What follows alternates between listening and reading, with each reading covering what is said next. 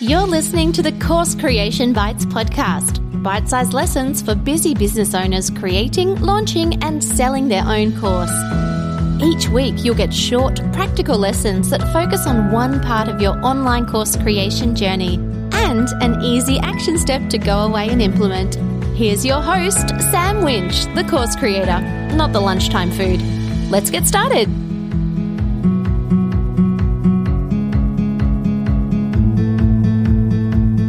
Let's talk about repetition and the rule of 7.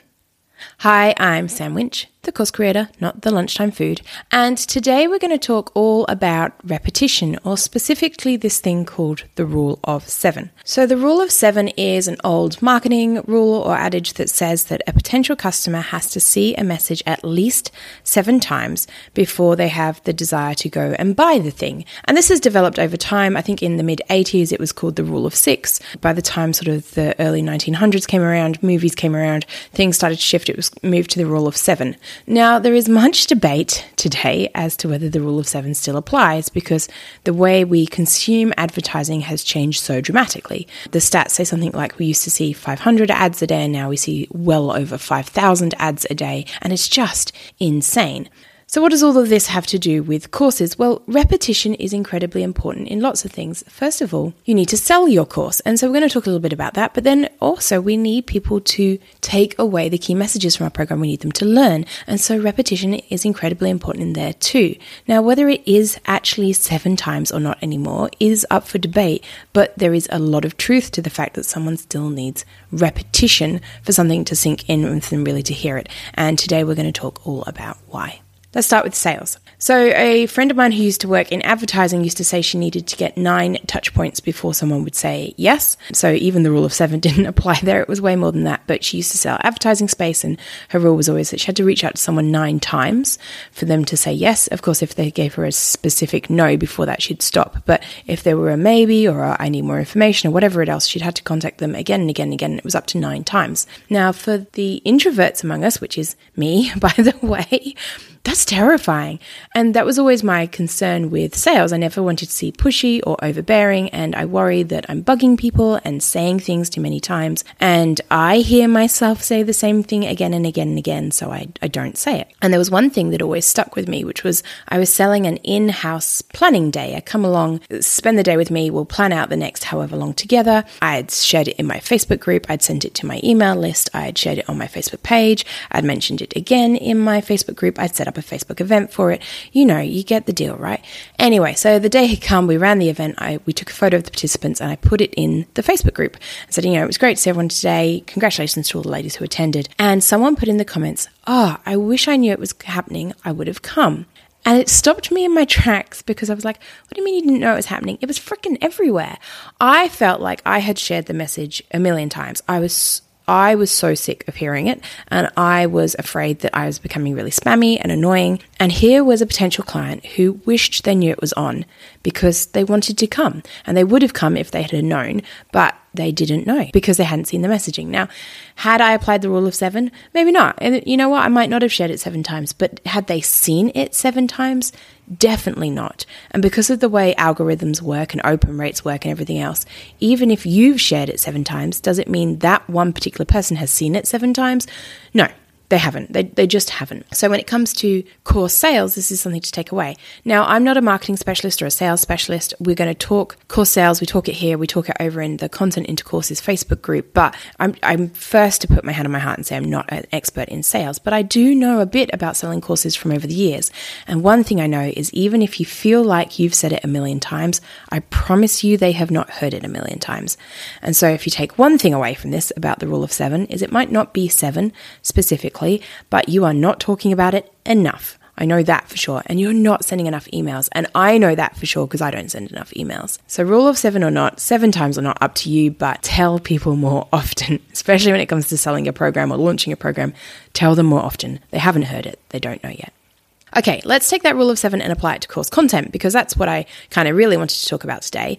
We think about the rule of 7 from a marketing or sales perspective, and then we seem to magically forget it once someone gets inside our program. But the same adage kind of rings true, right? So people need to hear things more than once for it to sink in. If you've got a toddler or a teenager, you'd know that's about 100 times. The number of times I had to ask my 4-year-old to put his shoes on this morning to go to daycare was probably met that rule of 7, actually, thinking about it. I was going to say it was 4 or 5 times, but possibly 7 times, right? It hadn't sunk in, or he'd hear it and then he'd get distracted by something else, or whatever it was this morning. We were having one of those mornings, but it was 7 times, right, to put his shoes on. It's the same for your course content. Now, it might not be that you have to tell someone exactly the same thing 7 times, but people do need repetition.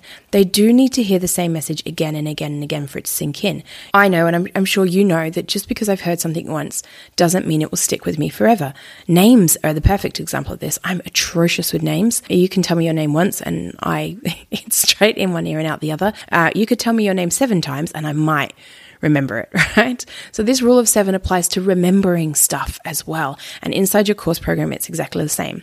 You want your students to be successful. You want them to take the key message away from your program. But we have this habit of teaching them something once and then moving on to the next lesson. And then we teach them something new and then we move on to the next lesson and then something new. And you get the picture, right? We just pummel them with new content. We mention it in a video once and then we move on.